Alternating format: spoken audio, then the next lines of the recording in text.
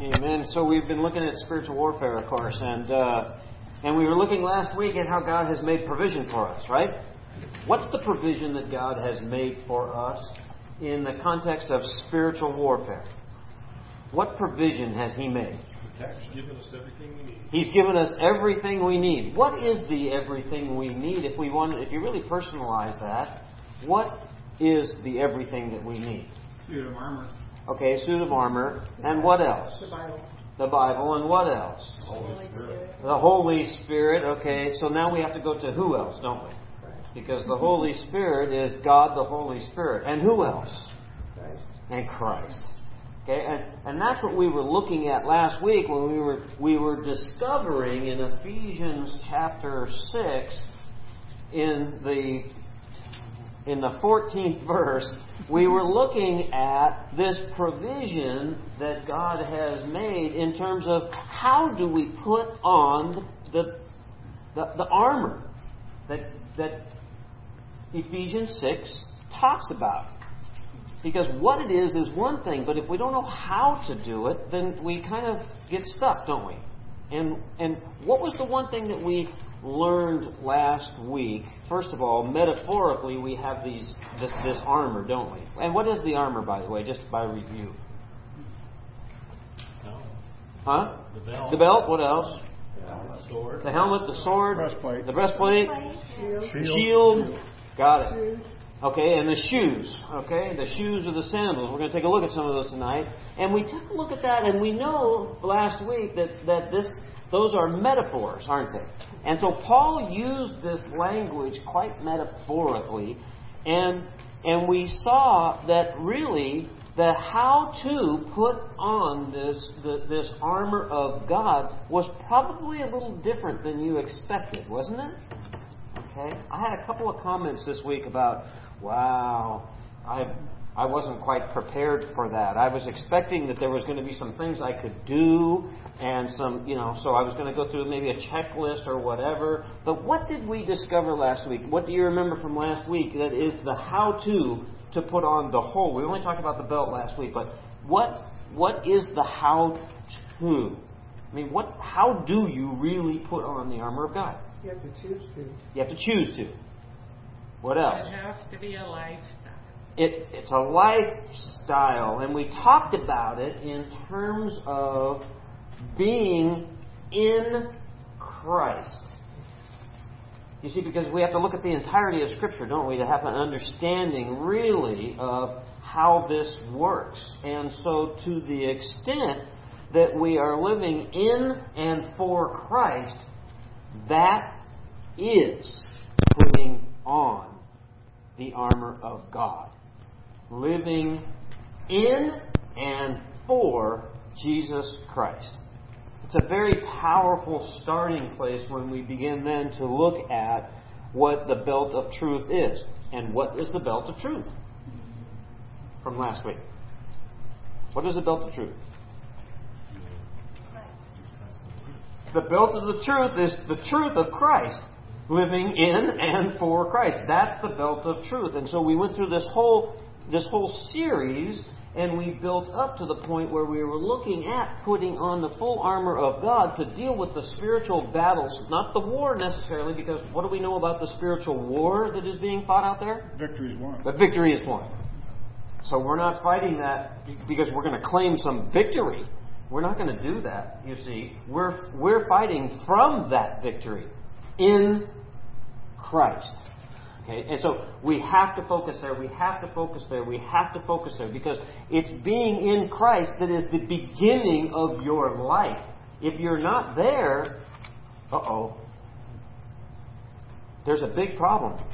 Especially in the context of spiritual warfare, right? Especially in the context. So the armor is a metaphor that gives us this, it aids us really in taking a look at how to understand how to live out our relationship with Jesus. And so many Christians just completely miss that. I come to church, I do these things, I do the churchy stuff, right? I might even read my Bible, and I do all kinds of things that are very religious. But really, am I in Christ? Am I living my life for Christ? That's a powerful question that you have to ask yourself, because that's the basis of our Christianity. Christ-likeness starts there. And then, of course, it starts with Christ living His life in us. In us. So He's the source. He is the source. He is the power. Ephesians 6:10. What's the power? Ephesians 6:10. Or better yet, who's the power? Christ. Okay, Christ is the power. Christ is the power. So we see that in Ephesians 6:13 it tells us that therefore to put on that full armor of God, so that when the day of evil comes you may be able to stand your ground, and after you have done everything, to stand. I like that. You can also say if the day of evil comes and you find yourself not standing, then you better ask yourself if you got the armor of God on. Exactly right. I love the contrast. That's what I love about when we studied the letter of 1 John, the book of 1 John. It's such a great letter of contrast, the light and the dark and so forth. And so you have to ask yourself questions. These are wonderful questions to ask as we're looking at this spiritual warfare, because the real question is if I'm not standing, if I'm losing ground, why? Why am I losing ground? Last week we looked at the ground. It says that we're to put on the full armor of God so that we can, when the day of evil comes, that we can stand our ground. And we're going to take a look at that just a little bit more tonight. But we don't want to lose ground, do we? Then there's no reason to lose ground, is there? There's no reason to, but do you lose ground? Yes. Can you lose ground? Okay. Great question to ask, because you can just flip it around. If I'm losing ground spiritually, if I am struggling spiritually, yes, you can start asking the question, on what basis am I doing that? It's okay to be honest, because we looked last week that the belt of truth is not only Christ and our life in Christ, but it's also the word picture there is also honesty. And we saw last week that we have to be honest with God. We have to be honest with ourselves. That's where we struggle. Honesty with ourselves is a real struggle, I believe. And then we have to be honest with each other. So it becomes relationship in orientation, doesn't it? So there's a relationship in the entirety of this dealing with the spiritual battles in our lives.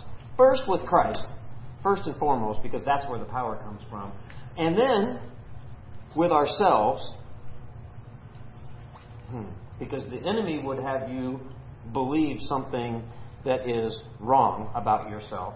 Because what do you know about yourself if you are in Christ?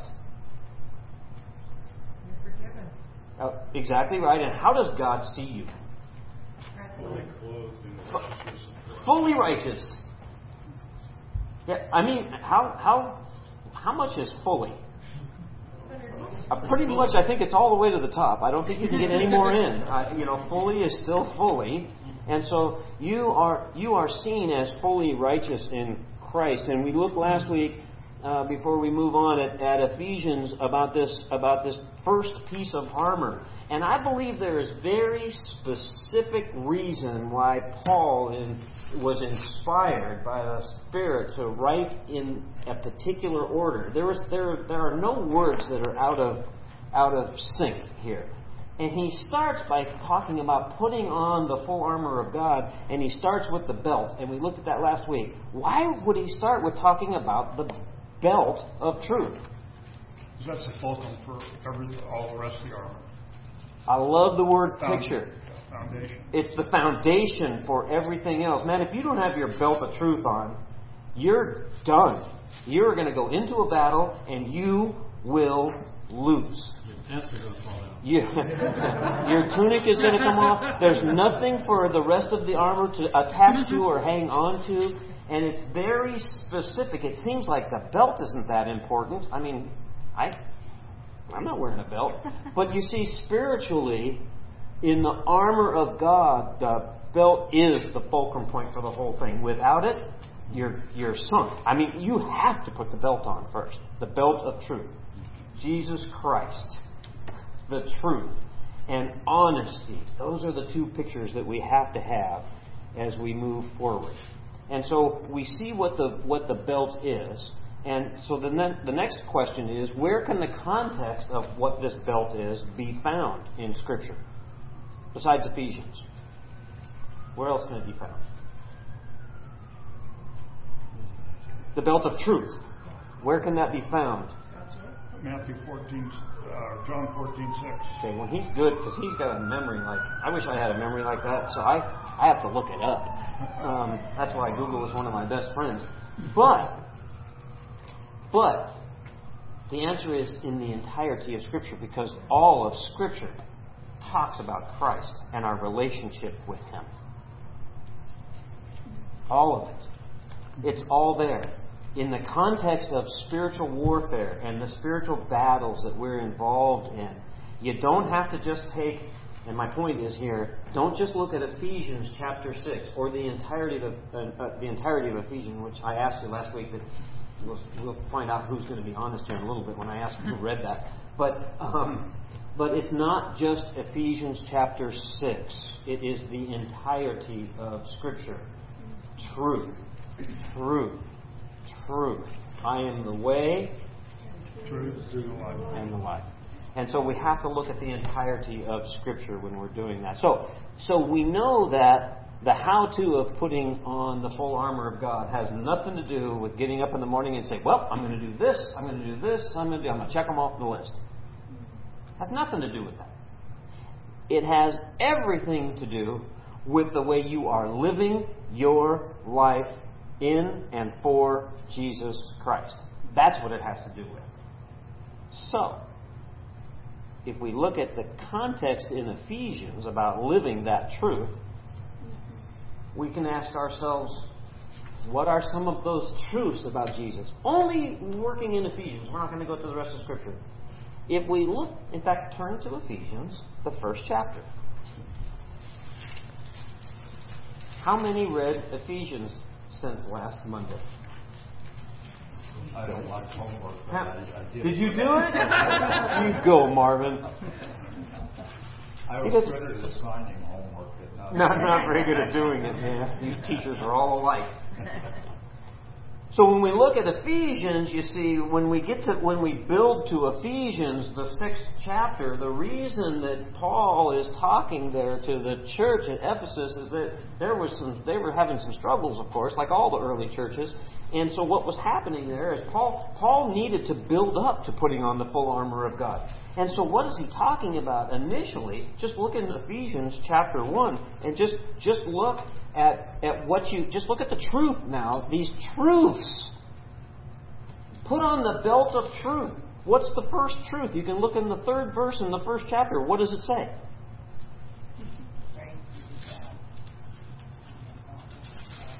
If you were going to paraphrase the 3rd verse in the 1st chapter of Ephesians, what would you say? We're blessed. With what?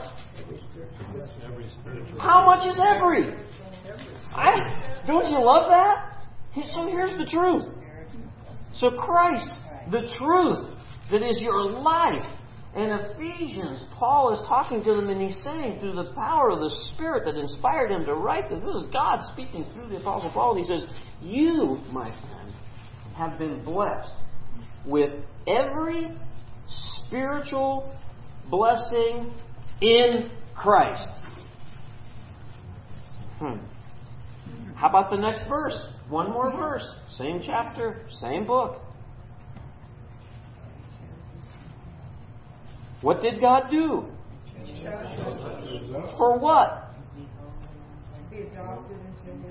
To be adopted into His family. To be holy and to be blameless in His sight. Whose sight?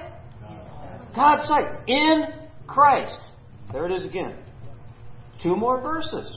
Verse 6. God has freely given us what? Yeah, His glorious grace, depending on which version. Not just His grace. If we only understood grace in the church, it would blow our minds. I mean, that's a whole other thing. We could spend 10 weeks on grace that most people just don't understand. But His glorious grace in Christ. The next one is the 7 and 9 verses in that same chapter. Look at that. It says that in Christ, what are we? We're redeemed. What else are we? Forgiven. What else? What else has He given us? Riches of God's grace. Riches of God's grace. What else has He given us in 7 and 9? Verses 7 and 9. Wisdom and understanding. How much? It says all. All wisdom and understanding. He has made known His will to us. It always freaks me out when somebody says, I'm really wondering what God's will is for my life. That's not the right question, because what they're trying to figure out is, what decision should I make about this circumstance I'm in right now? That's what they really mean. Because if you really understood what God's will is for your life, it's really simple. To glorify God. That's His will for your life. In everything you think, everything you say, and everything you do. You need to live in and for Jesus Christ. That's not hard, but it is to do. It's hard to do, isn't it? Because we have these battles going on. We have these battles going on. And so we see that, and we're not even out of chapter 1 in Ephesians yet, by the way. And these are the things that the belt of truth is all about. These are the truths. And the Scriptures are filled with the truths of Jesus Christ. Just filled everywhere you read. I hope you never see some of these Scriptures the same again the rest of your life, because you look at them in the power, God's power. You see the truth of Christ and how we are to live for and in Him because He's in you. That's our life. That's our life. That's how to put on the full armor of God. Now, that's not a comprehensive list, of course. And He's made all these provisions for us, of course. All in His mighty power, of course. Right? So last week when I asked you to read Ephesians 6 and think about building up to all of these truths, I asked you to read Ephesians to build up to Ephesians 6 about the truths that built up to Ephesians 6. And I said, so let's talk about it. So what do you want to talk about? Those of you that have read Ephesians. Because Ephesians 6 says that we got all these things to put on. And we now know what put on means. We now know what put on means. And so now we have this issue of a breastplate, and now we got the issue of shoes and swords and helmets and we got these things that we get to put on. These are instruments of war, aren't they? These are battle. We're in our fatigues now, guys. So here we are. So you read that. What questions do you have? Well, I felt the first part of it was primarily reminding the people at Ephesus what they had, what Christ had done for them. I mean, He didn't just say, giving you everything. He went down just almost like a checklist and told you have this, He's given you this and this and this. And after reading the first 5 chapters, I felt that what he was talking about here in chapter 6 was, okay, this is what you have. And basically saying, you're going to be attacked. This is how you protect yourself. Not that they're going to get to you, but the fact that they can discourage you. That's Satan's whole role. And so to me, this was a culmination of all the things that he was talking about in the first 5 chapters.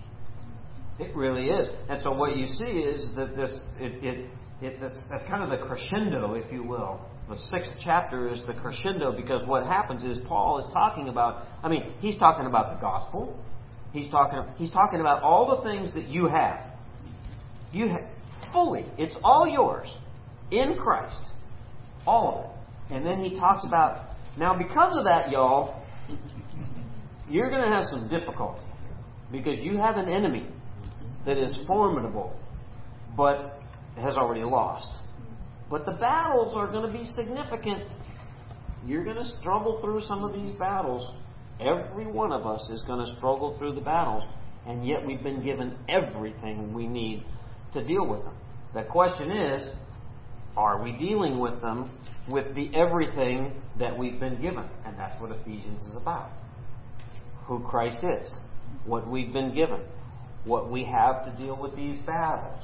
Do we use the instruments of war, the warfare that we're in with the enemy, do we use them? Because the real question is, do we know what they are? Do we open up our toolbox? Do we open up our toolbox? Do we have... See, the really interesting thing was, and if we were in the Roman times, we would understand this really, really clearly, but we're not.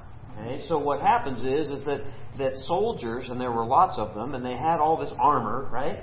And they also had assistants, because it was a big deal to put some of this stuff on. You realize how much weight those guys were carrying around? You know, they didn't have the materials that we have today, and so They didn't know about aluminum. yeah, no, they didn't know or any of those things. What's that stuff, Mike? You were a cop. What's the stuff that bulletproof vest is made out of? Kevlar. Yeah, Kevlar, and it's super strong and lightweight. You know, you could wear those things around, stop a bullet, right? Well, they didn't have that, so they had guys to help them. You had to have guys help them put on the breastplate. This was one heavy thing that they had to put on. And so if you take a look at it, they're all metaphors for the spiritual battles that we're going to be in. And the real question is, do we know what these things are? So, for example, I mean, let's just start with the breastplate. What the heck is the breastplate? You ask yourself any questions? Because, see, Ephesians didn't give you an explanation, did it? It's like, come on, God, give me a break. Can't you just give me a list? I like lists. But he didn't give us a list. He just said what? He said, put on the belt of truth, and then the next one was the breastplate, right? Mm-hmm. And what does he say about that? What does he says to put it on. What the heck is it? Well, Webster defines it as moral or divine truth. I think it's Christ who is our righteousness. Okay. Well, don't you see that we have to deal with a couple of things here? Because if we're going to put on the breastplate of righteousness, we probably better understand what the heck a breastplate is. Now, see, if you were a Roman citizen, a couple thousand years ago, you would go bingo. You wouldn't even have a question. But I'm not a Roman citizen, and I've never worn a breastplate, and so I got to do a little bit of work to try to figure out, okay, how does this work? So, what do we know about breastplates? Well, it's a shield to protect your heart and your main organs. Okay, so it's a shield. Yeah. Okay, and so what else do we know about it from your past? Huh? Stops the fiery darts. It stops fiery darts or fiery arrows, if you will. And so how big is this breastplate, by the way? Covers the whole body. And is it the breastplate that stops the fiery darts, or is it another piece of equipment? It's the shield. The shield is one that actually stops them. Breastplate does too. It could, but that's not what its purpose was. So the breastplate was typically made out of bronze, not Kevlar. Can you imagine a breastplate that covered this part of your body and the back part of your body, and it hung over you, and it's made out of bronze typically, and it was leather coated in some ways, and there was a leather strap on it? I have no idea how much these things weigh, but that's probably why most of the soldiers were 20. Because when you're 60, I don't know that I can even pick the thing up, right? But so we have this. It covers the midsection of your body, right? And Sally, you said the main protection is for what? The heart. For your heart, because that's a pretty important. If somebody got me in the kidneys, that's one thing. But if they got to my heart, that's something entirely different, isn't it? Wasn't it a protection against the other guy coming at you with his sword? Mm-hmm. And he's going to stab you through. Well, what else do we know about the breastplate? Just logically. Just by virtue of the order of things. What else? Put it on first. You had to put, second actually, because the belt went on first, so you put on the belt, and then It was set on the belt. Okay, so the belt helped to hold it up. Very important. Very important. And we know one thing in addition. There was never a time, and this is the truth for all of the armament that the soldiers wore, they would never go to battle unless they had on the full armor. There was never a time where they ran out and left the breastplate at home. It didn't happen. when they put on the armor, it was all or none. Get it? All or none. So it's a metaphor though, right? Because it says, put on the breastplate. We know what the breastplate is. Big, heavy, protecting our internal organs, predominantly our heart. That's the ticker is the one thing that you don't want to get a spear into, right? Because you're done. If that's the case. Okay, so that's the protection. But it's a metaphor. It says, so put on the breastplate of what? Now we got to know, what is that? That's Christ. Okay, righteousness is Christ. So what does righteousness mean in this context? Because the righteousness is, like all the armor, Christ in and for. And so what does righteousness mean? So, you know, when I was a teenager, and they had the wall down here, before they tore the wall down, the hippies would hang down there, and I remember this term. I was riding my Stingray down there, and it was really cool. I still say cool. That's a word. That's a phrase that's been around for a long. Righteous, man. Oh, that's so righteous. That guy had a really fast car or something, you know, and it was righteous. Or I was. Well, rad today, but it was righteous, you know. And I always thought righteous meant something that was really cool or rad. But, and it does in slang. But what does righteousness mean biblically? See, It's the perfection of your foundation. Okay. Your foundation is Christ's truth. Christ's truth from the belt of truth and the perfection of that. That's good. Okay. And what else if you were going to define it? Let's keep going. That's good. What else is righteousness? Because if you're going to put on the breastplate of righteousness, if you are seen as fully righteous, what is righteous? Pure. What? Pure. That's good. Pure. What else? Well, I think Ephesians 5:1 says, in all you do, imitate Christ. Okay. I would call that character then. Because if you're... Take on the character of the Christ. character of Christ, Christ-likeness. Righteousness is Christ-likeness because righteousness is Christ. And our full armor of God is being put on by being in Christ and living our life for Christ. Boy, you get the picture? Now that starts to come together now, just with this second piece of armament that we're putting on. And so, and what about there's a couple of other things that we can't miss here in terms of righteousness, biblically speaking, because everything that's been stated here is true. But there's a couple of other things in terms of what righteousness means in your life. Okay? So if you think about living a righteous life, okay, how are you living? In Christ's character, purely. In Christ's power. In Christ's power. Better be in His power. Okay, clearly, because if it's in your own power, you're still done. Done. You're done. If you do any of this in your own power, you're done. You will lose every battle in your own power. Okay, and so what else? If you're going to live in righteousness, if you're going to live righteously, what does that look like? You have peace. Okay, you have peace. And victorious. What's Victorious. and victorious? Okay, that's It's living morally right. living rightly. See, isn't that, words are fascinating. Righteous, living rightly. I love that. How about right living, uprightness, forthrightness, living your life? Those are characteristics of your life because they come in Christ's power. Okay, so this righteousness really means living your life in Christ in an upright way, conforming to the will of God, in Christ's power. All of those things, true. That's what righteousness is. It doesn't mean perfect though, because there's only one that was perfect, and although He's here, we can't see Him. Amen? All right. So we know that. So how much righteousness then, if you're to put on the breastplate of righteousness, how much righteousness do you possess? All of it. Huh. How do you know that? How do I know that? Because Christ tells me that. It's really interesting because if you want to turn now to 1 John. That's everything we need. We have everything we need. How much is everything? All. It's everything. Okay?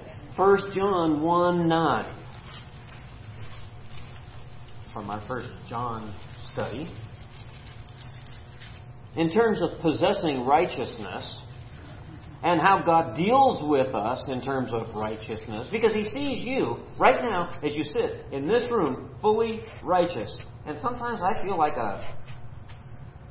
sometimes I don't feel fully righteous. Amen? As you said before, a word on a pickle? A word on a pickle sometimes. But what does 1 John 1:9 say, somebody? If we confess our sins, He's faithful and just to forgive us our sins and cleanse us from all unrighteousness. How much unrighteousness does He cleanse us from if we are faithful and just to confess? All of it. You get it? You see, God sees you as fully righteous because here's the action now, you see, because some of this depends on us. See, because Christ already did it. The grace of justification. Justification, we're going to look at that in just a second. And so what we see here is we see that if we're going to confess our sins, that's being obedient.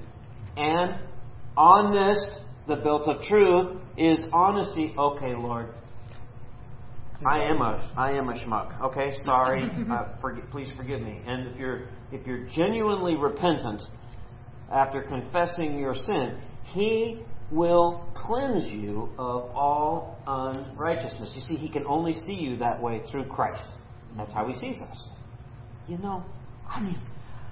Boy, that makes my day. I don't know about you. That makes my day that God sees. It may empower you not to be a schmuck for a short time. Moment by moment, right, Harry? Moment by moment is what it's. But He gives it's all unrighteousness. And so it takes something on our part, though, doesn't it? So as we're living for Christ, as we are in Christ, we have to do something with that. There's an expectation of us doing something out of obedience. Repentance. Confession and repentance. Turning the other way. Okay? How often should we do that? Without ceasing, like praying, right? Yeah, because we need to, don't we? Because it's constant, isn't it? Oh, I can't get through a day. Sometimes I can't get through an hour without some. At least each time before we accept the cup of. At least, that's right. To be right before God before we take the communion meal of the Lord's Supper at a minimum. But we should be doing that. It should be. See, it's a condition of our heart. So if we're living in and for Christ, it should just be regular, like this. As soon as you realize that you could have had a V8, Lord, right now, don't wait until you go to bed tonight. Right now, it's a heart thing in terms of living for Christ. So if you're going to live the truth in Christ, it requires something of you, doesn't it? So why would He have added in place after the righteousness there? In place. After the word righteousness. Oh, in 1:9? I'm sorry. Breastplate. I was going back to Ephesians. And then He added the word in place. Well, He says, if I confess my sins, I don't know where you are in place. Right after Ephesians, the breastplate. Oh, you're in Ephesians. Okay, you're back in Ephesians. Okay.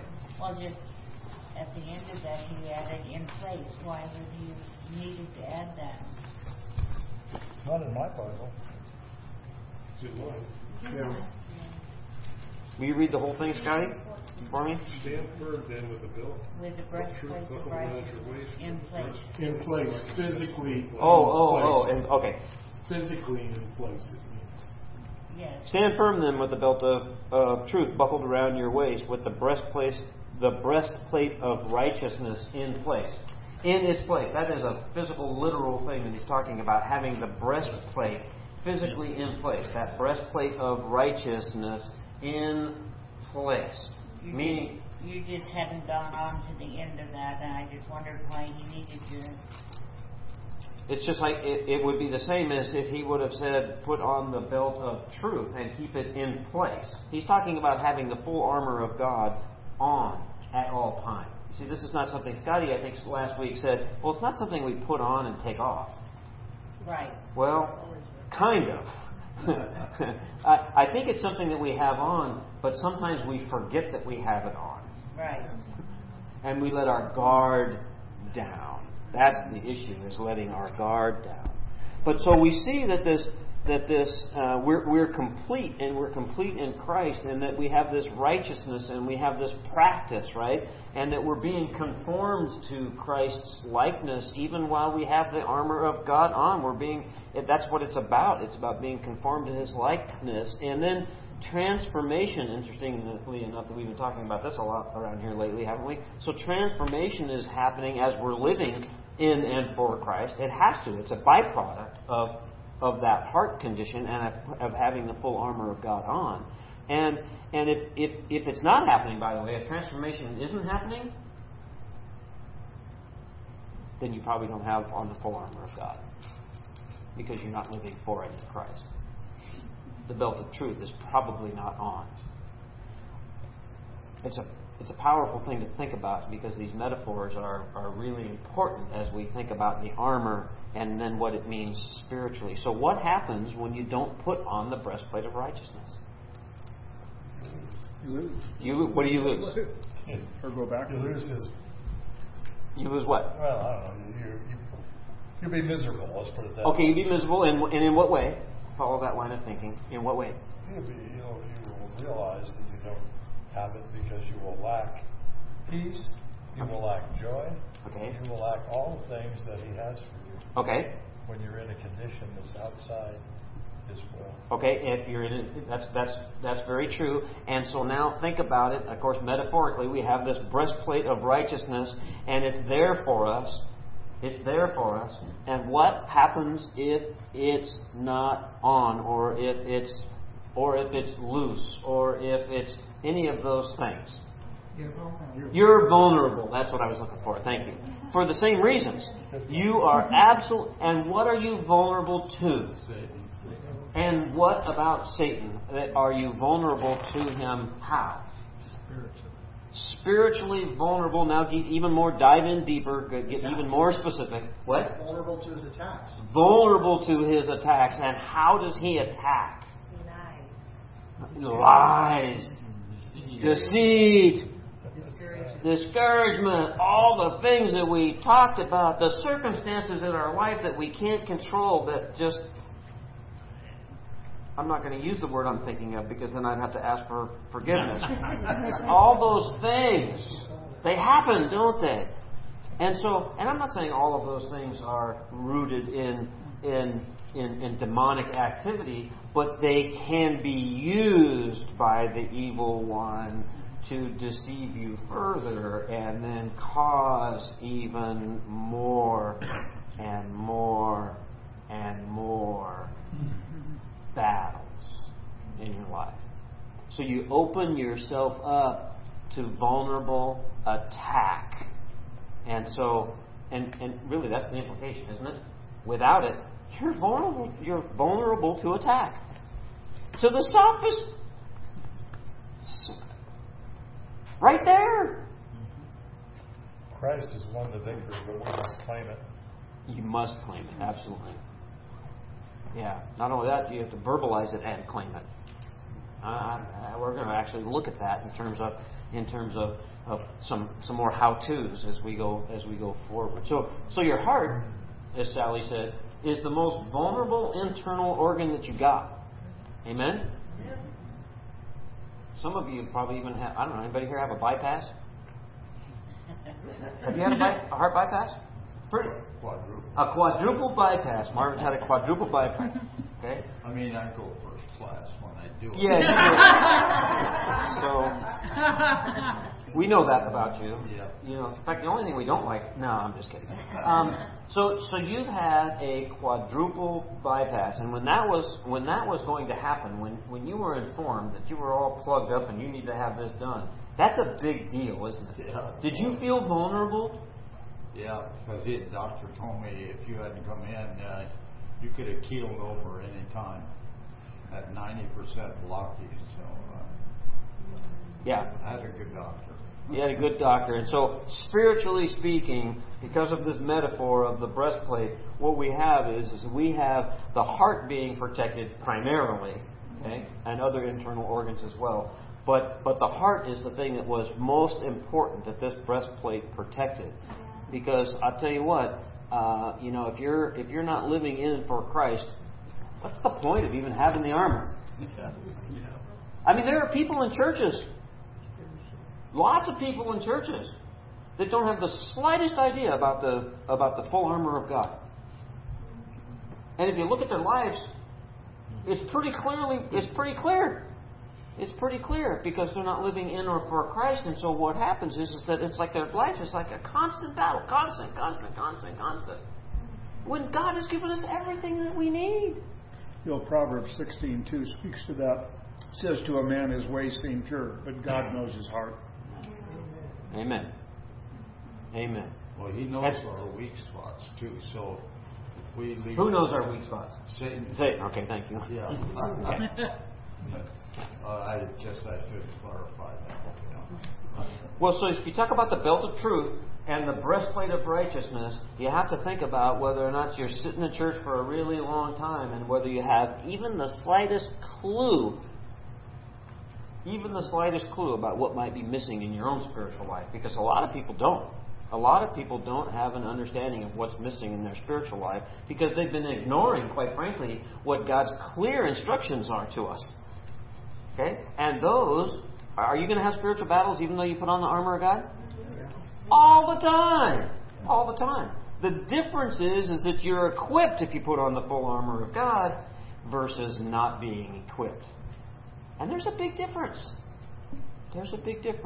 Well, Bill, so in that regard, I think one of the problems in the past, a lot of people in the church have never been exposed to exactly what we've been exposed to here in the last few. And you know me, I've been in church for 70 years, and I've never had any kind of a detailed study of this, bringing out all these. To me, it's, I have to say, I've been around a lot.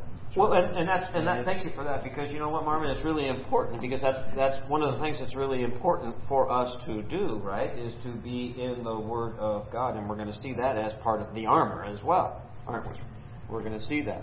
And so, as we look at this, you know, this breastplate of righteousness, and we think about it as Christ, and we think about it as uprightness, living rightly, as Mike said, with integrity and a lifestyle that brings glory to God. If we look at it that way, we now all of a sudden Matthew 6:33 that says, "Seek ye first the kingdom of God." Right. So if you're living your life in such a way that you're always seeking first God's kingdom, God's purposes for your life, Christ likeness in your life, you see, that is putting on.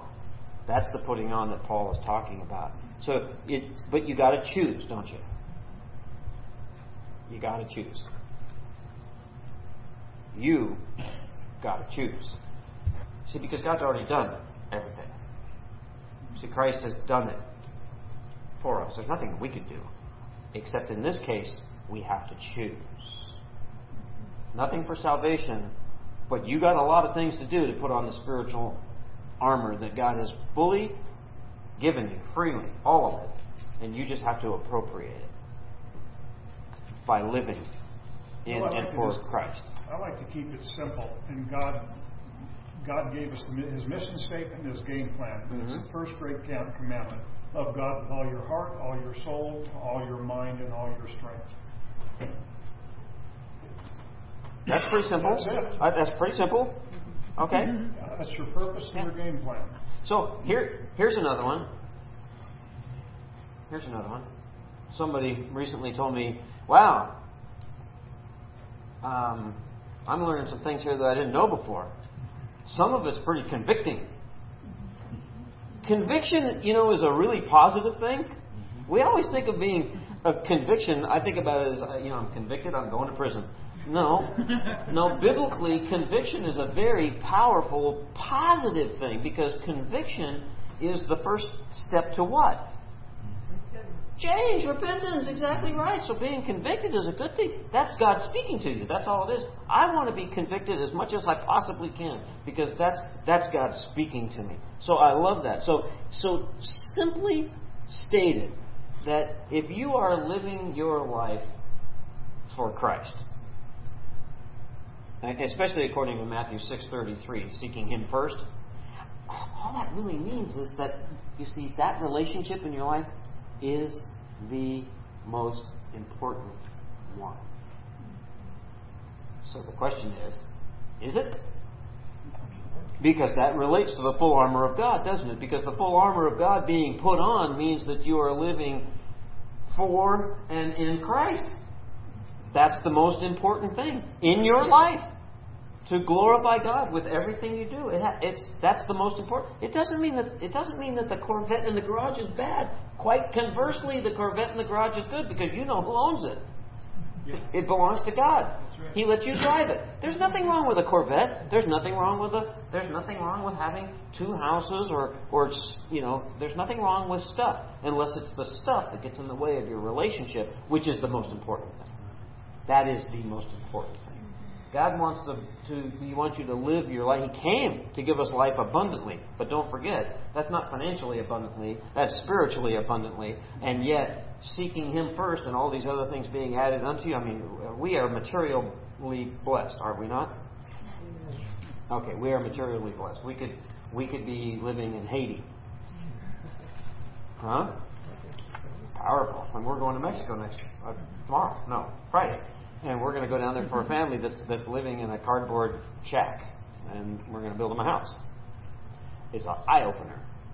I mean, it's a radical eye-opener in terms of living our life abundantly, both spiritually and materially. Ephesians 6:15 then says that we're supposed to put on some kind of shoes. Now, when you read that, what in the world does that mean? That means that you're basically predisposed to be confident and on good footing and okay. peace. Most of you probably have an NIV, so I just made a note of it in the NLT, the New Living Translation. It says this in Ephesians 6:15: for shoes, Mr. Spiritual Warfare person, Miss Spiritual Warfare person, for shoes, put on the peace that comes from the good news so that you will be fully prepared. What? Fully prepared for what? For the battle. For the battle. Awesome. For the battle. Because it says in the NIV, of course, that you're probably reading, it says, and with your feet fitted with the readiness that comes from the gospel of peace. So there's this whole thing about these. Now we got to go back and look at the sandals again, don't we? Because it's a metaphor, and yet the sandals were real. Okay, they did not have boots. They didn't even have shoes. They wore sandals. And what do you suppose a Roman soldier's sandals looked like?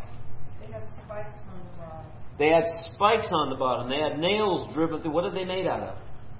They were made out of leather. They're made out of leather. What else do we know about Roman soldier sandals? They laced up the leg. They laced all the way up the leg. Cool. What a fashion statement, huh? Because remember, the tunic was all tucked into the belt so that they were free and they could run and they could battle. And so, so they have these leather sandals that were laced all the way up to the knee, and they, not all of them, but most of them had nails or spikes driven through them for that traction, that stability that was mentioned earlier. And what else? Why did they wear sandals?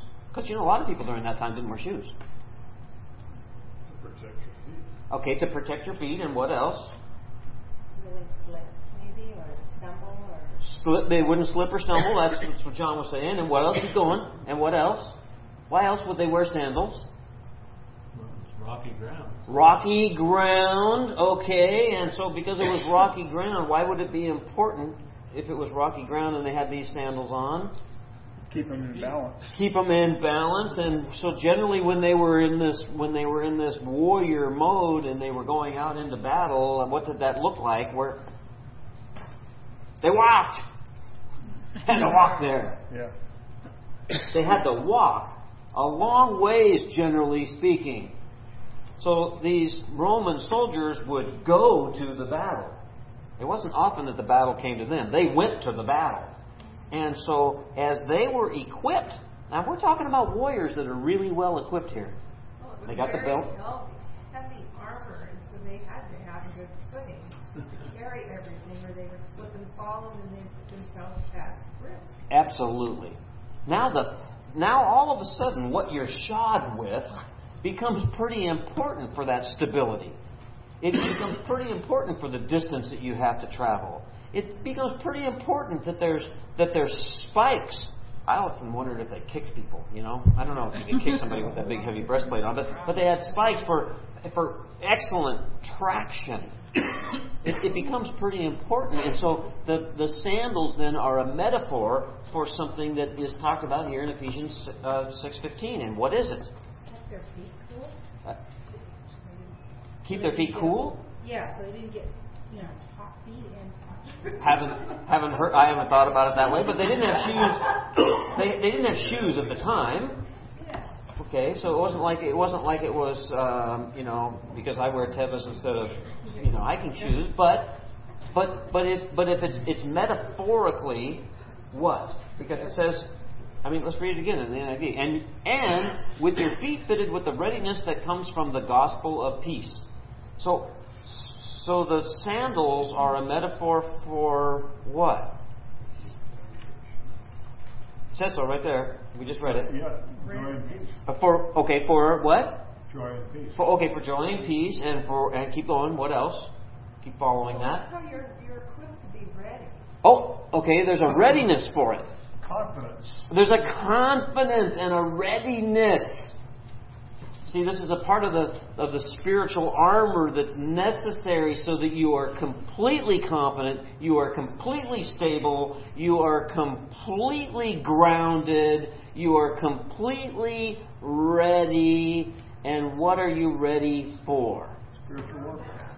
Spiritual warfare. Now the context here for being ready for spiritual warfare is driven home to us because the writer of Ephesians, the Apostle Paul, through the power of the Spirit, says, what is the readiness that we are to be prepared to do?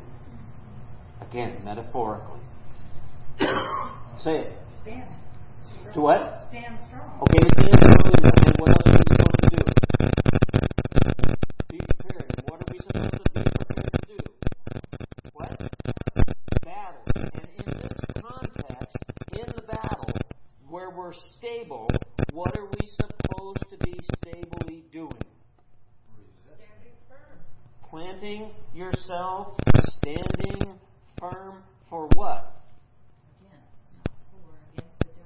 Against the devil. Now, I want you to read Ephesians 6:15 one more time, and then tell me what you're supposed.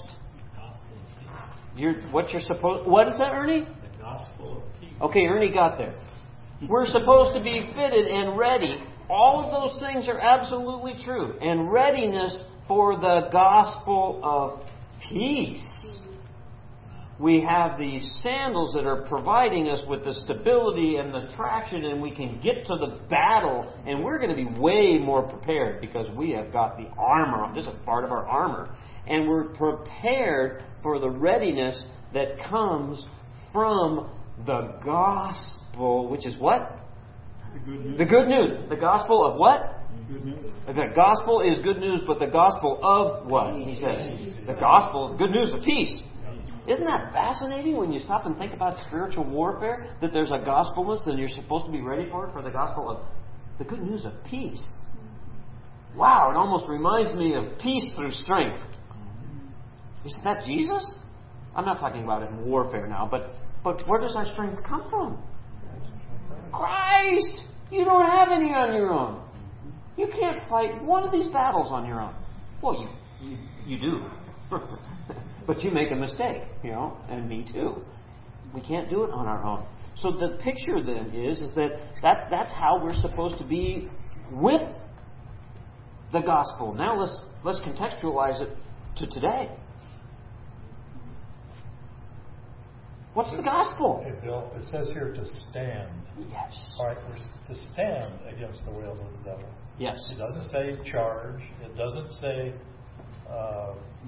run away. It doesn't. Well, whatever. It doesn't say. It doesn't give you anything other than to stand. He just says it's fully armored. It's a picture. If you're fully armored, there's darts of the devil. Your shield is taking care of it. The things you're equipped with does all the defending of you at that time. Perfect. I love that. And so, as you contextualize that now, and as you apply that right now, so if you are going to, in 2016, stand firm, and not give up any ground for the sake of the gospel, and the gospel is the good news, right, John?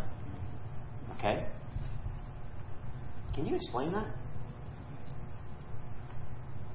Can you explain the good news? Can you explain the gospel?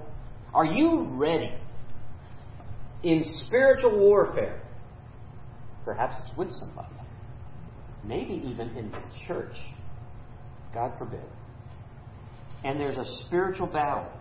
And your readiness to share the gospel of peace with somebody. Can you do that? Can you do that in 20 words or less? Ooh, see, it starts getting scary, doesn't it? When was the last time you shared the gospel with someone? We're talking about spiritual warfare here, because if you're going to share the gospel with somebody that doesn't know it, they're in the darkness. You're in the light. Oh, challenging. 1 Peter 3:15. You don't have to turn there. This is what it says. Instead, you must worship Christ as Lord of your life. And if someone asks about your hope as a believer, always be ready to explain it with gentleness and respect. That's a New Living Translation again. Can you explain it? Spiritual warfare. You got the armor. This is what he's talking about. Can you explain the gospel? Somebody start throwing them out there. What is the gospel? Jesus died for your sins. Perfect. What else? John 3:16. John 3:16. That says, "For God so loved the world that He gave His Son." Only begotten Son. Okay, and why did He give us His Son? So that we wouldn't perish but have eternal salvation. Because we're sinners in need of salvation, and we would have that through Jesus Christ. Okay, and so great. Here's the gospel. Maybe there's a couple of other things that you might add. Don't you love that? People in the church think that they have to preach a sermon to somebody to share the gospel, when all you have to do is live your life. If you're living your life for and in Christ, that's gospel enough. But if you have to use words, then just tell them, hey, God loves you. And you know what? And He sent His Son, Jesus. And He took the penalty that you could never pay. He took it all because of His love for you. Okay. And there's the gospel. He paid the debt, right? If you have on, metaphorically, those sandals, and you are on such firm footing that you are in a battle that you need to share the gospel of peace, which is what the sandals represent, can you do it? I'm confident that you can.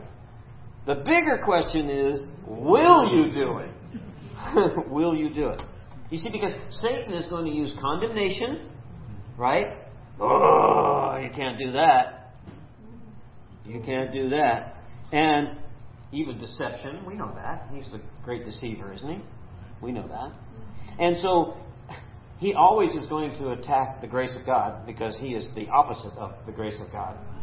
And it's the grace of God that would get you to share the gospel with somebody in the first place. It's God's grace that this whole thing is based on. We're nowhere without the grace of God. So the question is, knowing how important this is, when was the last time you shared the gospel with somebody, by the way? Bill, I always feel like after I was in a situation, I wish I would have said this, or I should have said that. I feel like I don't see the opportunity for whatever reason right then, so I'm away from it. Anybody else have that experience where you talk to somebody and you say, "Oh, I wish I could have." Yeah. Then there's other people I know. I'm thinking of two people that are sitting in this room right now that have been blessed and they have been given a gift, and they will walk up to anyone, anywhere, at any time, and lovingly just share Christ's love with that person. They don't even have to know them. They could do it on a street corner. Because I've seen them both do it. And that's how I know. And it's just that, but it's important. I mean, how many times have you done that? Walking on if your foundation, if you are so secure in the gospel, put it that way. If you are so secure in the gospel, you got those things, man, they are laced up tight, you got the spikes on, you've just walked 20 miles. And there's a spiritual battle about to take place. Are you comfortable enough to share the gospel? And maybe I appreciate that, Linda, because I've been there. Oh, I should have. I've been there where I've had the conversation with somebody thinking when I was having the conversation, should I? Should I? Should I? And then I don't. For me, there's two kinds of spiritual warfare that I've encountered with sharing the gospel with people. Number one, if they don't believe in Genesis 1:1, you can't even go there. Because, everything is based on this. If they're confrontational, if they want to be confrontational and doubt the veracity of this, then you go to apologetics. The architectural, the historical, the eyewitness accounts, the Roman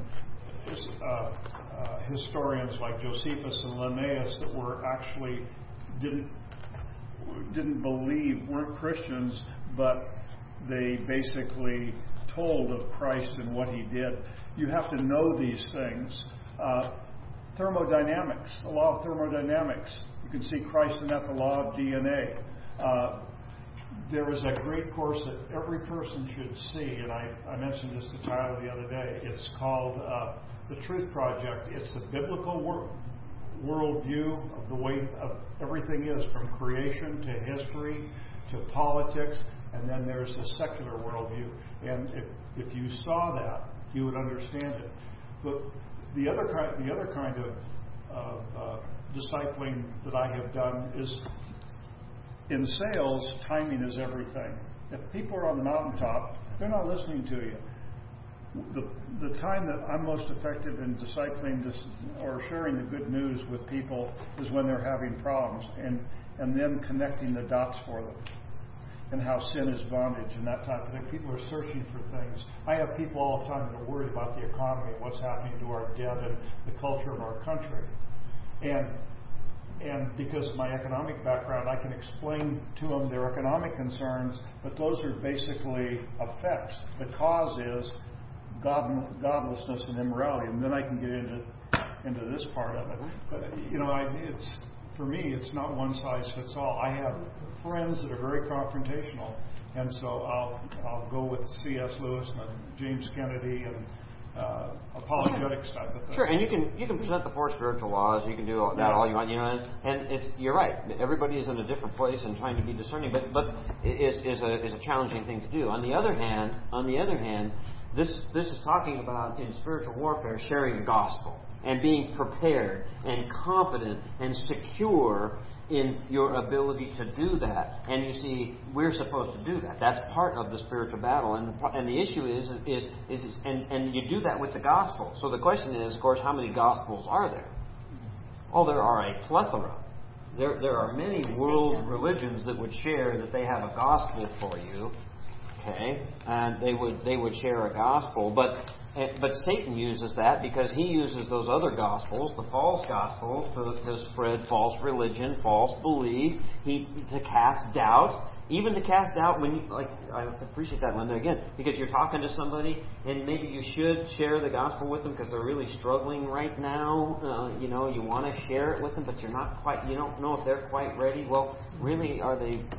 I don't know if they're ever going to be ready. I don't know where their hearts are really. But we're commanded really to share the gospel. And see, if you don't have a firm foundation in the gospel, you can be easily deceived, right?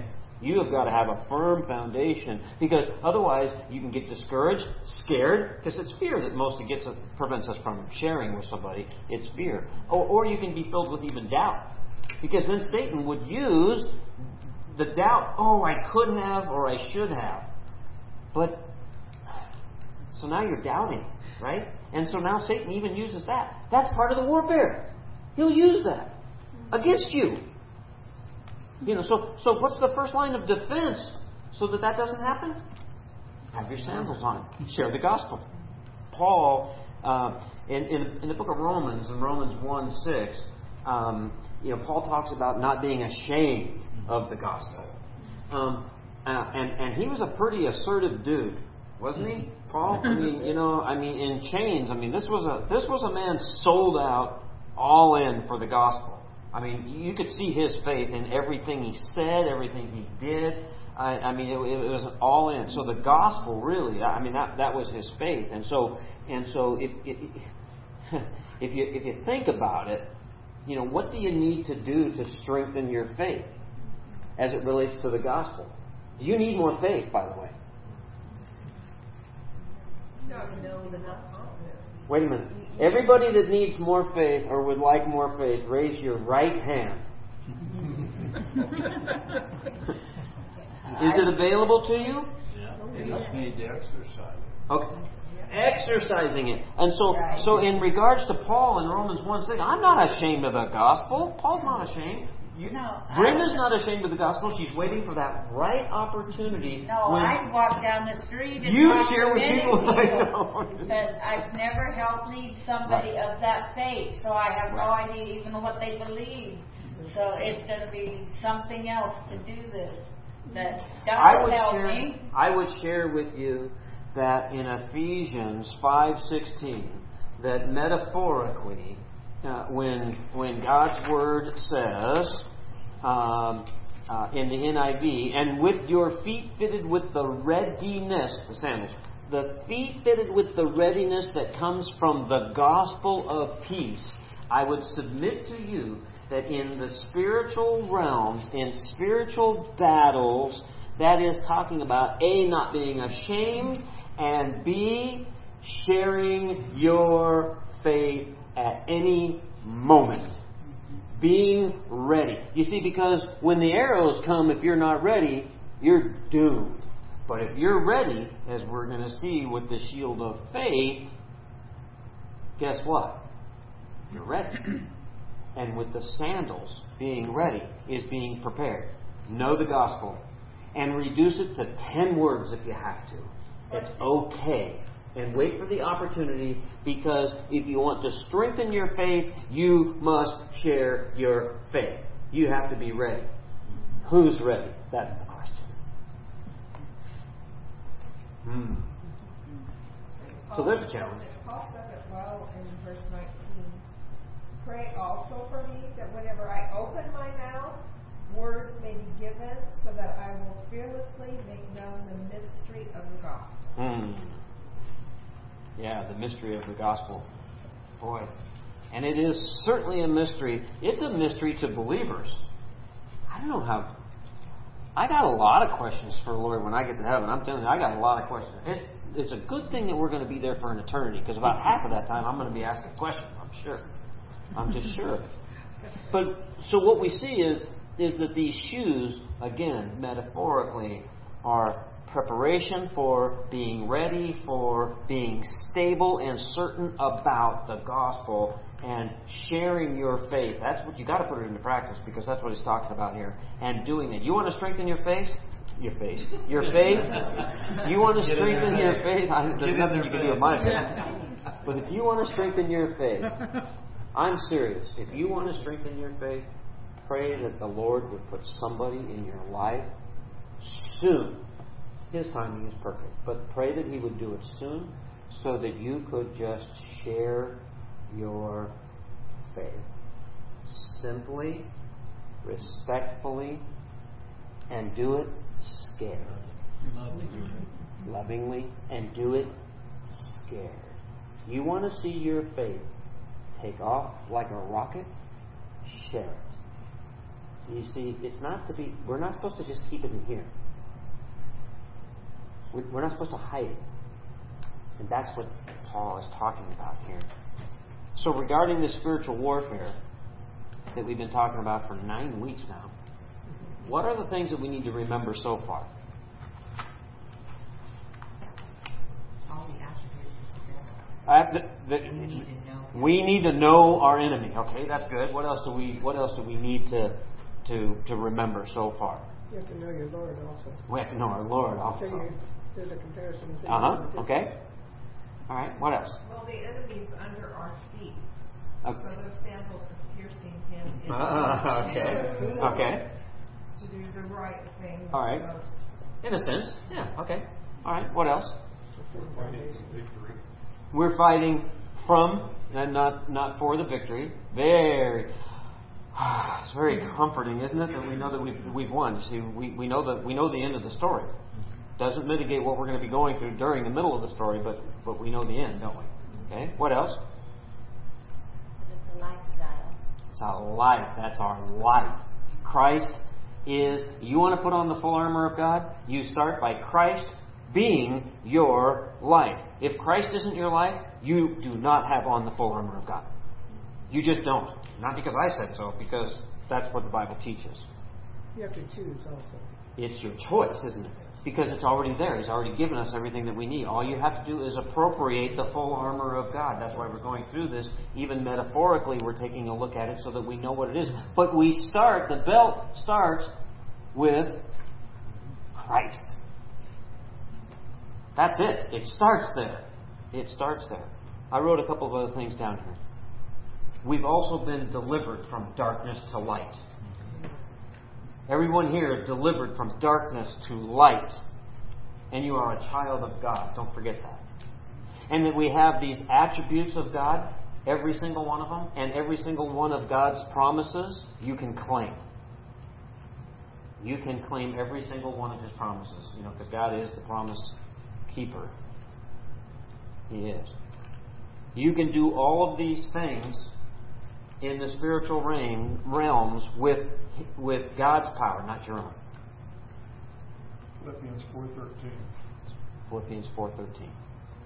In His strength, not your own. The enemy will attempt in every way, shape, and form to accuse you and cast doubts. You want to deal with doubt? Share your faith. I don't know if I can. But at church they said that I probably should. I want to grow. Oh, no. That's the devil talking. That's what that is. That's what that is. Being honest with God, being honest with ourselves, and being honest with each other is the second part of the belt of truth. Responding to the truth that God shows us about His will for our lives, responding to it, that's righteous living. If you want to live according to the breastplate of righteousness, then respond to God's will for your life and live rightly, as Mike said. And the vast majority of spiritual warfare, of course, is mitigating by living in and for Jesus Christ by faith, right? Living in and for Jesus by faith. You want to deal with the vast majority of the spiritual battles in your life? Live in and for Christ. Not all of them are going to go away, but you know what? Satan can't touch that. And in fact, the Bible says that he will flee from you. We're never to flee from him, as we've seen. He will flee from us as we live this way, by choice, because we're appropriating everything that God has given us. So when that's our life, when Christ is our life, the enemy is displeased and he tries to do everything he can to come between you and that relationship, when that is the most important relationship there is in your life, your relationship with Christ. That's the belt, the breastplate, and the shoes. But according to God's Word, there's more. Isn't there? Okay, because if you go to Ephesians 16, we'll close with this.